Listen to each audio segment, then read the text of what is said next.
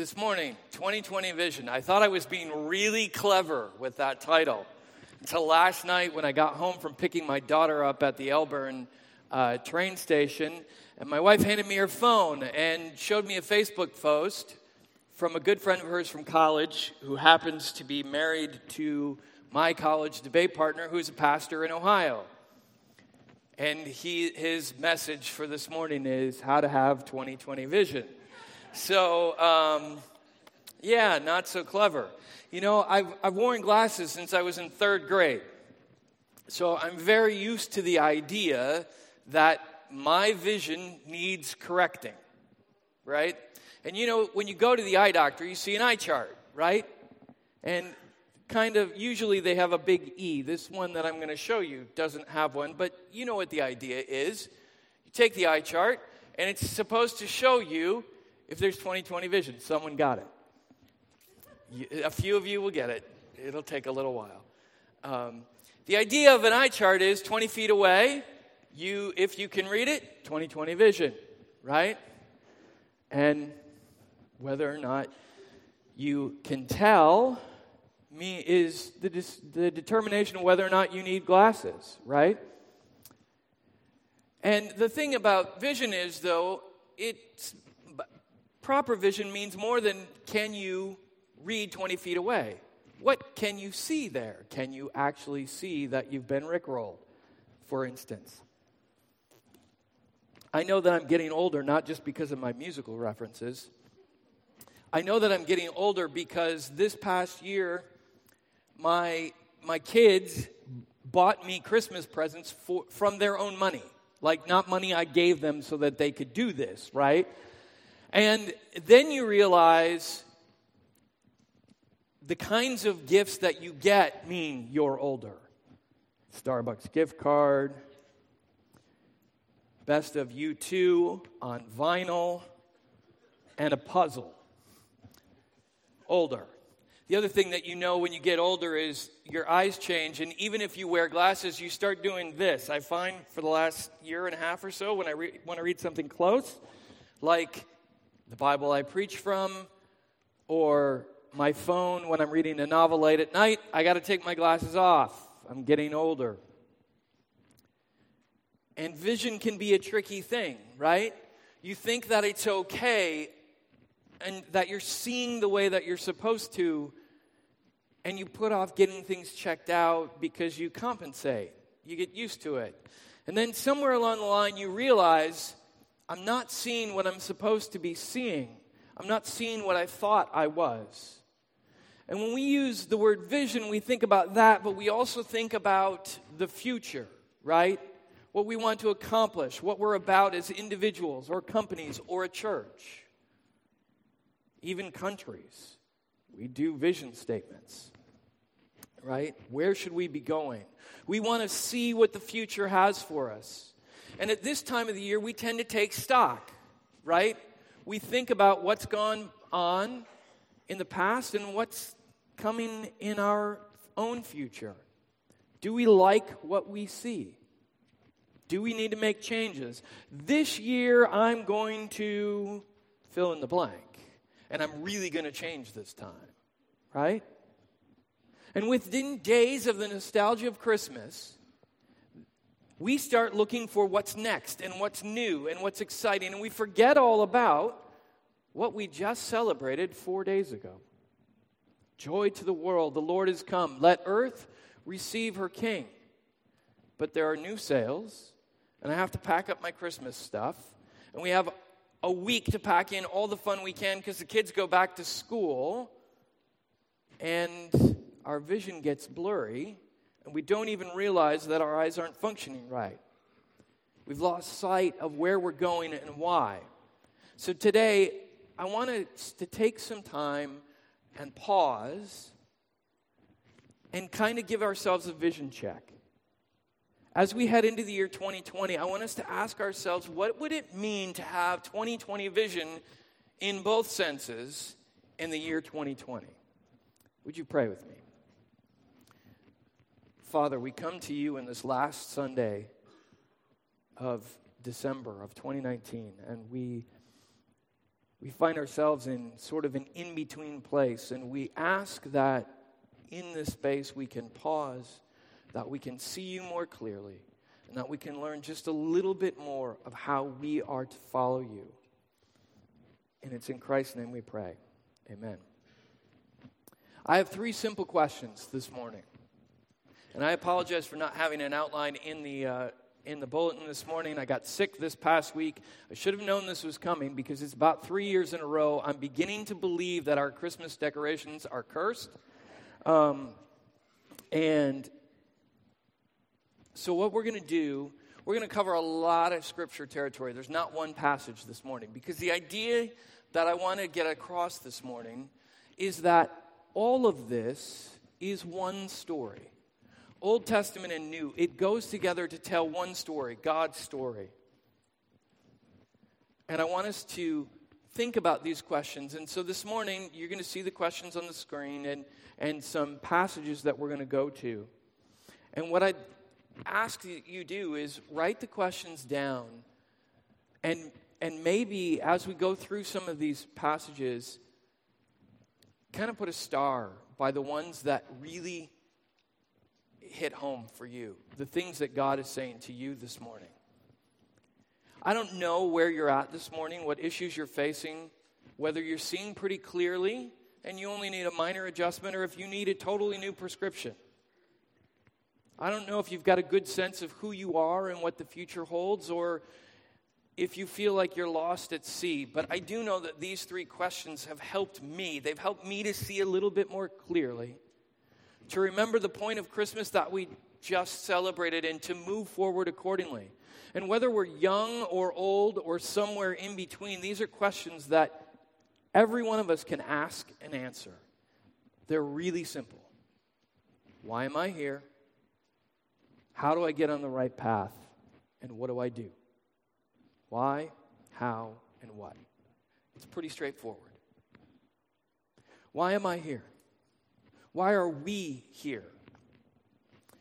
We need to ask why, I believe, in order to see clearly. And I ask this question in 2 ways, both I and we, because as humans, we are both individuals and also we are always part of larger groups. Families, friends, churches, communities, companies, states, nations, and lots of other ways. As the poet said, no man is an island. Right? We are relational beings. And the question also asks us 2 different things. Why are we here now in this place, this church, at this time? Which leads to the bigger sense of the question, why are we here at all? Why does this matter? And some of you might be here this morning because a parent or a spouse dragged you here and made you come. Maybe you're here out of duty, sense of obligation to God or your family, something like that.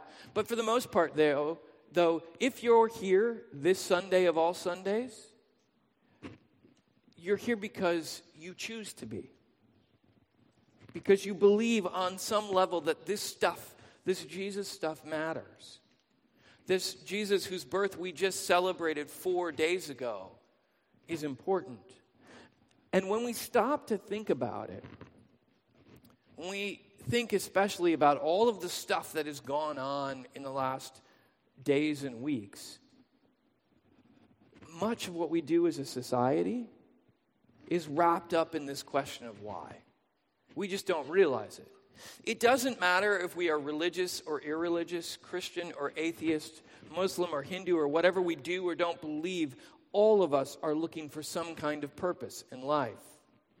And think about the time, the amount, the sheer volume of time and energy we spend on obsessing over our own identities. Whether it's us as individuals or being part of something bigger. Describing, defining, choosing, rejecting, trying on, becoming. It's part of growing up, right? It's what we do, especially when we're teenagers. You try on different interests and styles and peer groups and musical tastes and sports and drama and academics and all of those other things. Getting jobs, rebelling against it all. Go off to college and you repeat the cycle. And in many ways, we never really stop, right? We're constantly trying to define ourselves by our abilities, our job, our peer groups, our relational status. That's an interesting one on Facebook. Alone, single, involved, married, parent, widow, widower, divorced. We are defined often by our families, whether for or against. Increasingly, our culture says we are defined by our sexuality, even though we are increasingly confused as to what that even means. And we take great pride in defining ourselves, often defining ourselves by things that we have little to no control over when we stop and think about it. And deep down, we all know that defining our identity on our own is never going to be enough. I mean, why else do we start a couple of days from now obsessing so much on self-improvement? Going to eat healthier, going to go work out. No, you're not. You know, all of those things that we do. Scripture tells us the story of why and why this all matters. Why we're here and what is our true identity. And sometimes we need to remember that story. We're going to talk a little bit about that this morning. It doesn't just start with the baby in the manger. It doesn't even start with creation. It starts before that. When we read Genesis 1:1, in the beginning, God is first before he creates anything. Before we get to the very act of creation that starts everything for us, God is there. And he is the heart of why. And if we start reading Scripture with the question what instead of why, our vision gets fuzzy. We'll look at the story of creation in Genesis 1, and we'll turn it into spiritual mechanics and worry about things like science and faith, which are, of course, important, but are missing the point of Genesis 1. Because Moses writes down a creation story for a people who have just spent 400 years as captives in Egypt. And so the way he tells the story is very similar to the way the Egyptians told the story of creation, except he turns their creation story on its head and says, no, it's not quite like that. I'll use the form you recognize. But remember, this is a people who would not comprehend a globe or Google Earth. So he uses what they know. And then he says, no, creation didn't happen. It wasn't carved out of the bodies of dead gods. It was created out of nothing by the God of everything. He's created, he's done all of this. And then at the crowning moment of creation in Genesis 1, 26 to 28, we read, then God said, let us make human beings in our image, in our likeness, so that they may rule over the fish in the sea and the birds in the sky, over the livestock and the wild animals, and over all the creatures that move along the ground. So God created human beings in his own image. In the image of God, he created them. Male and female, he created them. God blessed them and said to them, be fruitful and increase in number, fill the earth and subdue it, rule over the fish of the sea and the birds of the sky and every other living creature that moves on the ground. That's the heart of the why. And many scholars will tell us that the creation account is set up to show God creating the world, the Garden of Eden, as a temple to himself. And in the ancient world, when you built a temple, there was one last thing that you put in the temple. The very last thing you put in the temple. The image of the God. God puts us in his temple as his image. The Greek version of the Old Testament, that word is icon. In Egypt, there was one person who was the image of the gods. That was Pharaoh. The kings were the image of the gods in the ancient world. And Moses says, no matter who you are, whether you're important or you're not, powerful or weak, from the right family or the right ethnicity or from the right side of the tracks, everyone is created in God's image. And then God gives us a job. Rule over the world. Stewards of what he has created. Act as my image in the world. And that's a pretty big why. And even after we humans mess this up, God continues his plan. Because in Exodus 19, the Israelites are at Mount Sinai after leaving Egypt. And Moses goes up to the mountain to speak with God. And in verse 6 of Exodus 19, God calls Israel to be a kingdom of priests. And what do priests do? They stand in between the people and God, right? Israel is to be a kingdom of priests to the world. The world who has forgotten him, who has turned away and followed other gods. And the entire Old Testament is the story of how they did that job, good and bad. And when they follow God, they are priests for the nations, and they show who God is to the nations. And when they don't, bad things happen. And we see it over and over and over again in the story of Israel in the Old Testament. We see it in their laws. We see it in the wisdom literature. We see it in their prophecies and their worship. Israel's function is to be God's image to the world. And then in Romans chapter 11, verses 17 to 24, Paul says to the Gentiles, it's us, you have been grafted in to that tree of Israel. If you follow Jesus, you are now part of that story, of Israel's story to be priests. That's our story too. Peter says much the same thing in 1 Peter 2, 9 and 10. But you are a chosen people, a royal priesthood, a holy nation, God's special possession, that you may declare the praises of him who called you out of darkness into his wonderful light. Once you were not a people, but now you are the people of God. Once you had not received mercy, but now you have received mercy. We, the church, get to be a part of God's story. The story that he fulfills in Jesus. Jesus, born in a backwater Palestinian town, in poverty and scandal. The one who Peter, just a few verses earlier than what I just read, says is the stone that the builders have rejected and is now the chief cornerstone. That means the stone that the entire building is built on and around.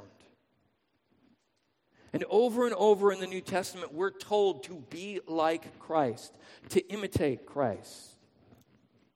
Paul says to the church in Corinth that they're to be like him as he is like Christ. In Romans 8, he says we're to be conformed to the image of Jesus. In Ephesians 5, 1 and 2, he says to be imitators of God as beloved children and walk in love as Christ loved us and gave himself for us as a fragrant offering to God. And in my Bible, one page earlier, in Ephesians 2, verses 4 to 10, we read something. This is verses that sometimes we know, verses 8 and 9, and we forget what goes on around it. Starting in verse 4. But because of his great love for us, God, who is rich in mercy, made us alive with Christ, even when we were dead in transgressions. It is by grace you have been saved. And God raised us up with Christ and seated us with him in the heavenly realms in Christ Jesus, in order that in the coming ages he might show the incomparable riches of his grace expressed in his kindness to us in Christ Jesus. For it is by grace you have been saved through faith. And this is not from yourselves, it is the gift of God, not by works so that no one can boast. For we are God's handiwork, created in Christ Jesus to do good works, which God prepared in advance for us to do. That's our why. God created us this way, and we're here in this church, in this time, in the world, in order to be God's image to the world. That's the ultimate why. And it doesn't matter what our job is or what our relational status is, whether we're important or not, we're here for one reason: to shine the light of God's glory to the world around us. To our families, to our neighbors and communities, our friends and our coworkers, to one another here in this place, and out into the very cosmos itself. We are God's image, and that's a pretty big why. Of course, that leads us to the second question, which is, how do I get on the right path? It's one thing to know why we're here. It's another to function that way. Because, Genesis 1 and 2, the creation story, are followed by Genesis 3 and the fall. And the rest of the Bible basically tells the story of us messing up over and over and over again. Remember, it's our story. In the Old Testament and the New Testament, we find increasingly inventive ways to mess things up, to follow our own path, not be God's image. And in Matthew, Mark, and Luke, it becomes very clear that the single most important topic of Jesus' teaching is his kingdom, the kingdom of God, the kingdom of heaven. And this basically refers to the same thing, whether you read kingdom of heaven or kingdom of God. There's slightly different emphases. What's interesting is how often they're used. One commentator I read this past week said that the Greek word for kingdom is used 55 times in Matthew, 20 times in Mark, and 46 times in Luke. That's a pretty big deal. It's kind of hard for us as Americans to understand, right? We kicked out King George a couple hundred years ago, right? It's even hard for Brits today to really understand because they live in a kingdom, but they have a monarch who is not much in the way of power, right? She's pretty universally revered. Her family, well, their power seems to sell tabloids and keep gossip TV functioning. But God's kingdom is something different. Dr. Jeremy Treat is a pastor in Los Angeles, and he's recently written a book called Seek First. I reference it up there. I haven't had a chance to read it all.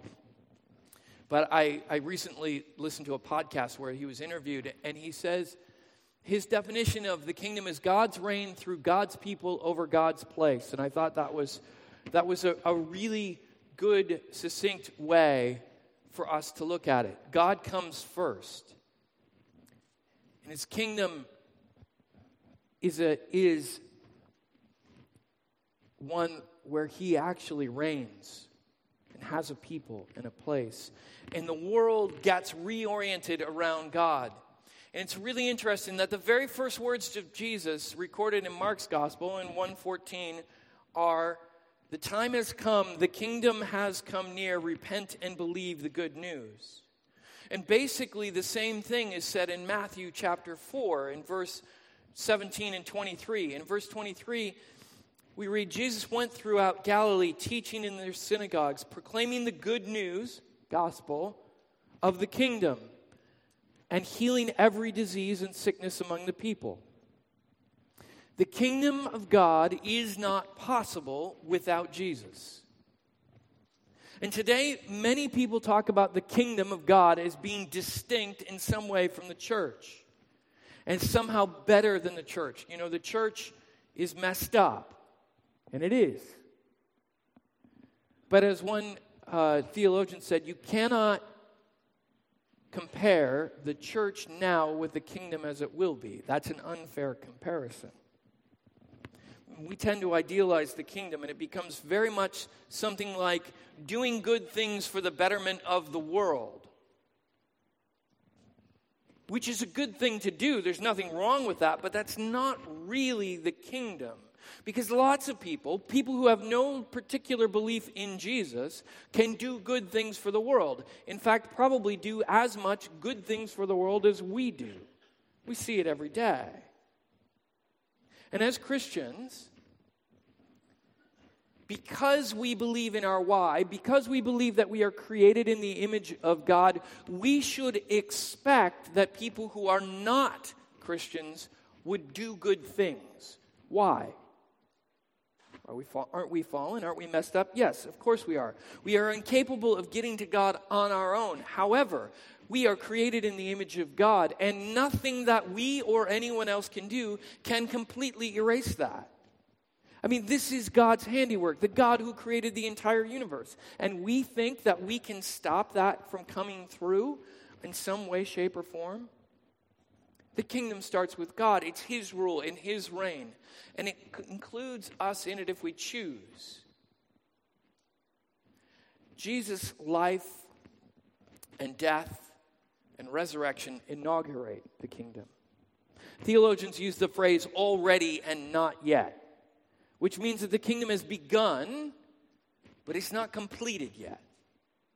We live in this in-between time, kind of like December 29th. Not quite 1 year or the next. And part of the reason that I'm convinced that we have a hard time with this is we let our vision get clouded. We let our true why get overrun by small and petty things, and we mistakenly redefine our why, and our how gets off track. But Jesus didn't come and just announce the kingdom and move on to other more important things. It was the single most important part of his teaching. And one of the places you can see this most clearly is by looking at the Sermon on the Mount. Matthew chapter 5 to 7. It's the longest sermon of Jesus recorded. It's filled with references to the kingdom. In 5:3, the very first beatitude, the start of the sermon. Blessed are the poor in spirit, for theirs is the kingdom of heaven. In 5:10, the last beatitude. Blessed are those who are persecuted because of righteousness, for theirs is the kingdom of heaven. In 5:19 and 20, he talks about fulfilling the law in the kingdom 3 times. Skip ahead to 7:21, right near the end. Not everyone who says to me, Lord, Lord, will enter the kingdom of heaven. The Sermon on the Mount is filled with the kingdom. And I could go on and on throughout. I would challenge you, at some point, over the next few days, go back, read through this sermon, and look for both explicit references to the kingdom and for the themes and ideas that reinforce the idea of the kingdom, and you will be amazed. And sometimes because of the things that we think we know about heaven, we hear or read Matthew say kingdom of heaven, and we think heaven is after you die, and this is not here in the real world. We think it's spiritual, the spiritual world, not now.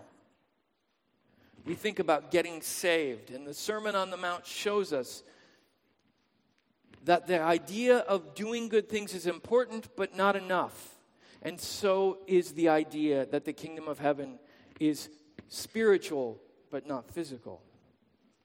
Scott McKnight is a professor at Northern Seminary in Lisle. And he calls people who think about the kingdom in terms of doing good things, in terms of social justice, for instance, he calls them skinny jeans Christians. And he calls the other group who think about the kingdom as unleashing God's redemptive work in the world in only a spiritual sense, he calls them pleated pants Christians. And he goes on to say that both of those aspects, both of those things are good. And we ought to be doing good things, and we ought to be teaching and participating in sharing God's good news of personal redemption. The thing is, if we only look at one side or the other, we get into trouble. You will notice that I am wearing jeans. They are not skinny, nor are they pleated. The thing is, if we only look at one side or the other, we get into trouble. And we use the idea of kingdom to make the ultimate justification for whatever our bent is, right? Whatever the good thing is we want to do, or whatever the right thing is to believe so that we don't have to do. The rule of God is redemptive. First and foremost, it is redemptive, but it doesn't stop there. Because if we do, we can be completely orthodox and cold and dead, And Jesus doesn't give us that option. The entire Sermon on the Mount connects these two sides and more. The Sermon on the Mount is, I believe, a manifesto of citizenship in the kingdom of God. And first century Jews were looking for a king like David or Judas Maccabeus, who in the intertestamental period fought a war to gain freedom. They wanted someone to throw off the Romans, and Jesus' vision was radically different than what they expected, what we expect. They wanted a physical kingdom. We think of a spiritual one, typically. And the Sermon on the Mount and Jesus' other teachings frame the kingdom in three basic ways. Upward, first, toward God. Inward, a change of heart. And outward, our relationships with others. And Jesus connects the spiritual to the here and now. Citizenship in the kingdom to being like the Father, he says in 5:48. But what I want to focus here on about this kingdom thing is maybe a little bit unexpected. Before I get there, one side note. There's a lot of talk today about the difference between the kingdom and the church. And we don't have time to get into that now, but I will say this. In Matthew 16:18, Peter confesses Jesus the Messiah, and Jesus affirms him and says, I will build my church. And the writer of Hebrews in 10:25 says, don't forsake the meeting of yourself together. And Paul's writing, all of it, is to the church. And neither Jesus nor Paul nor the writer of Hebrews, probably a disciple of Paul, maybe Timothy or Apollos or Silas, none of these know the kingdom without the church. There is no such thing in the New Testament as a Christian without the church. And I'll just leave that right there for another sermon. But in Matthew 6, verses 25 to 34, we read this. Therefore I tell you, do not worry about your life, what you will eat or drink, or about your body, or what you will wear. Is not life more important than food, and the body more important than clothes? Sounds exactly like where we're heading to in January 1. Look at the birds of the air. They do not sow or reap or store away in barns, and yet your heavenly Father feeds them. Are you not much more valuable than they? Can any one of you, by worrying, add a single hour to your life? And why do you worry about clothes? See how the flowers of the field grow? They do not labor or spin, yet I tell you that not even Solomon in all his splendor was dressed like one of these. If that is how God clothes the grass of the field, which is here today and tomorrow is thrown into the fire, will he not much more clothe you, you of little faith? So do not worry, saying, what shall we eat, or what shall we drink, or what shall we wear? For the pagans run after all these things. And your heavenly Father knows that you need them. But seek first his kingdom and his righteousness, and all these things will be given to you as well. Therefore, do not worry about tomorrow, for tomorrow will worry about itself. Each day has enough trouble of its own. Jesus connects the world we live in, the world that we toil in, that we are concerned about, with the spiritual realm. There is no separation. And all that stuff in verse 25, food and clothing, the stuff we are about to make all kinds of resolutions about. Jesus says, hold on. Yes, the Father knows that you need these things, but pagans run after those things, not you. Stop. Change your view. Remember your why. Seek God's kingdom and his righteousness. If we want our vision to remain clear, if we want to make sure that we have our why right, we have to seek his kingdom first. That's our how. When we seek God's kingdom instead of trying to create our own, we're on the right path. And when we do this, we will also realize that the kingdom is everywhere. Our King lays claim to all of our lives. His life, death, and resurrection show us that God's kingdom has broken into our world. And this is the good news. Following King Jesus is a dangerous thing because he demands everything. Complete allegiance. It's not a Sunday morning thing or when I got together with my small group thing. Citizenship in God's kingdom is a thing that matters in all places, in all times, in every area of our life. All of that identity stuff, God says it's mine. Why? Because God created us in his image. to be his priest to the world. How? By seeking his kingdom above all else. So what do? This is the hard part, right? Okay, fine. Get the why, get the how. What do I do? How do I make this practical? I have a friend, a really, really smart guy, editor at Tyndale, guardian of the text of the New Living Translation.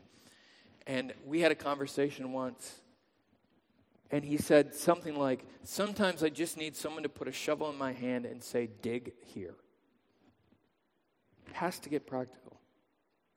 At the same time, if it's all doing, even the good things, well, we know it's not enough, and we're going to burn out. McKnight puts it this way: you cannot bring the kingdom of God into the public sector without the redemption of God as the foundation of the ethic.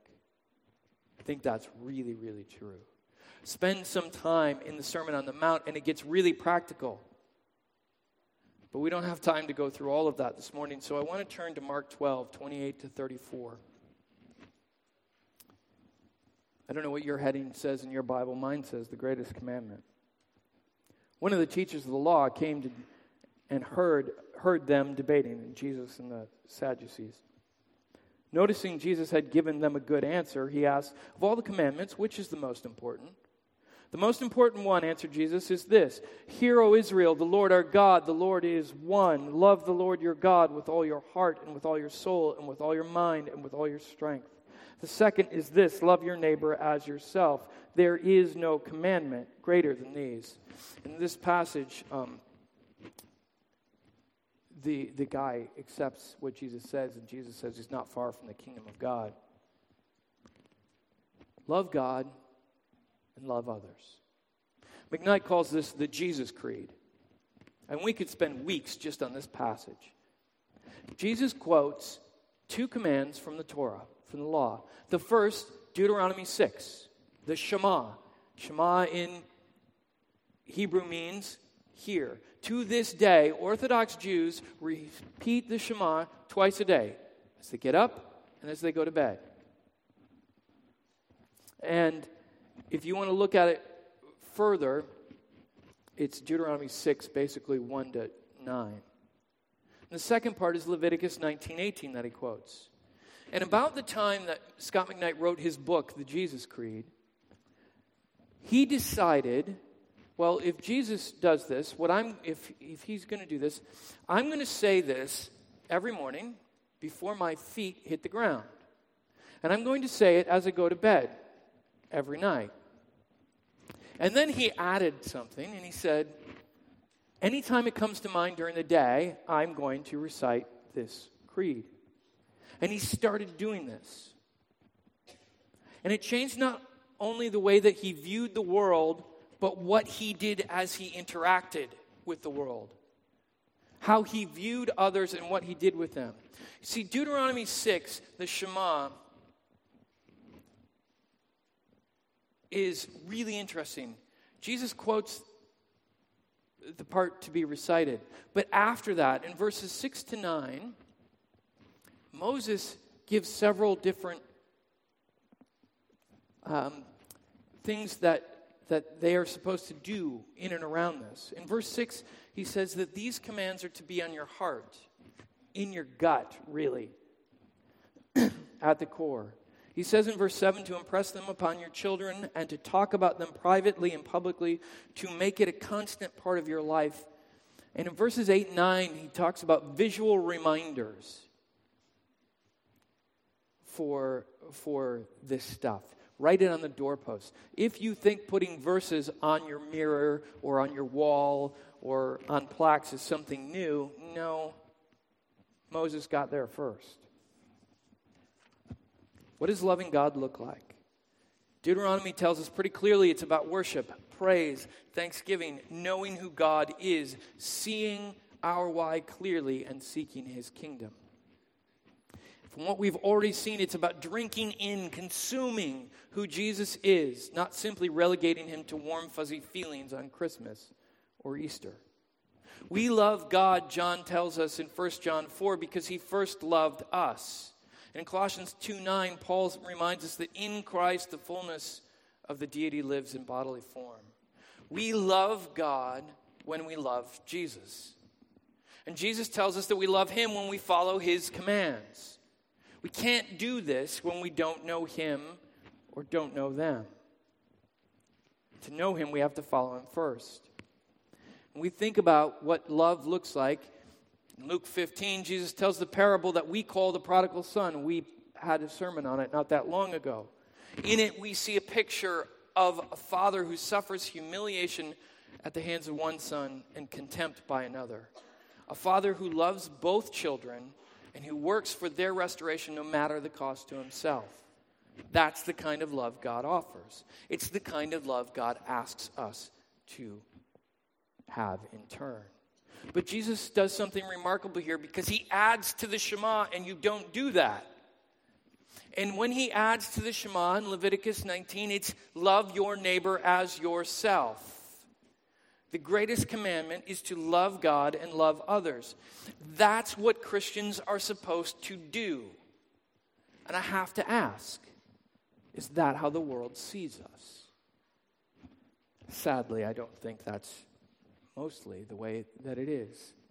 Over and over again in the Gospels, Jesus tells stories about what love looks like. God's love for us. Stories of how we are to love each other. And Luke records a similar one to the one I just read from Mark. But there's a difference.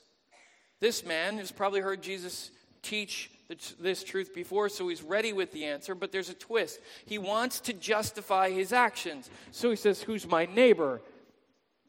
In Luke 10:29. And what does Jesus do? He immediately tells the story, the parable of the Good Samaritan. What does love look like? Doesn't look like the religious people. Doesn't look like the priest or the Levite. We've heard the story, right? The guy beat up on the side of the road and the priest and the Levite go by. And Jesus' listeners would not have seen the priest or the Levite as doing something wrong. Because you know what they were doing? That guy might be dead. I'm observing Torah. I can't touch a dead body or I will be unclean. But the Samaritan obeys. They were obeying the letter, not the spirit of the law. They didn't love their neighbor. The despised half-breed, the one who didn't love God properly, the one that Jews avoided going through that area so they wouldn't be contaminated. He's the one who shows love, who binds up the wounds, who pays for lodging during the recovery and checks on the well-being of a stranger he doesn't know, but he does know, because the implication in the passage is that he's a Jew. That the man who's been beat up is a Jew. So the Samaritan knows that the guy he's helping probably hates him. And Jesus says in Luke 10:37, be like that guy. We love God when we love others like that, even our enemies. And that's tough. It's hard enough to love the people we're close to, the people we like. Tell me you've never wanted to strangle your kids or your parents. If you say you haven't, you're lying in church, and shame on you. In Mere Christianity, C.S. Lewis says that everyone says forgiveness is a lovely idea until they have something to forgive. We can modify that. Loving others is a lovely idea until we have to love the atheist, the Democrat, the Republican, my neighbor, the Muslim, the guy who stabbed me in the back at work and took my promotion, the person who seems to have it all together when my life is falling apart. That guy wearing pleated pants or skinny jeans. We shouldn't be surprised that God asks this of us. It's the consistent message of Scripture. Micah 6:8 and Hebrews 10:24 and 25 and Ephesians 2:8-10 that we just read. The story of Scripture is one story. It's our story. And it's the corrective we need to have 2020 vision in 2020. And I hope this morning that you've seen that getting the order right, starting with why, makes all the difference. But we really can't separate the why from the how from the what. And I've taken us all over Scripture this morning because I've been attempting to show us that this is one message. This is God's message for us. It all points to Jesus, and this matters. And I'll close with this story that I think pulls it all together. For years, Scott McKnight taught Intro to the Bible at North Park College University, now in Chicago. And he would teach, and there's a lot of kids that went to this school who were not believers. In the first day of class, he would give a test, a basic Bible knowledge test. Like, who's Adam and Eve? Noah and the ark. This kind of stuff. The kind of stuff we do in Sunday school. After class, a girl comes up to him and says, I think I have to drop this class. It's not for me. And he's, really? Why? I don't know anything about the Bible. And Scott says that he was very smart. Not even the first one of the question? No, not even the first one. And he stopped. He said, okay, hang on. What's your name? Andrea. Andrea, here's what I want you to do. I want you to sit in the back of the class, and every time that I'm going over something and you don't have a clue what I'm talking about, I want you to just rub your nose like that. I'll stop, I'll back up, and then you can nod to me when things are okay. And so he does this. He says over a period of a couple of weeks, she is at first constantly rubbing her nose, and then later it goes away. Bible is completely foreign. Writes a paper towards the end of the class. And she tells him the story in this paper. See, her father had been abused by a Catholic priest in Chicago.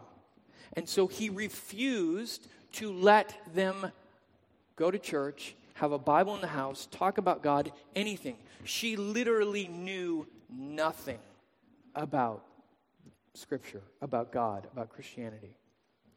And by the end of that class, by the end of her time at North Park, she graduated with a nursing degree. She was a follower of Jesus. And the reason why was not because Scott argued her into the kingdom or gave her the right information. It's because he stopped and asked her her name and said, what can I do to help? Scott loved God by loving this girl. That is our why. And that is seeking the kingdom. And that is, I believe, what a 2020 vision for 2020 looks like.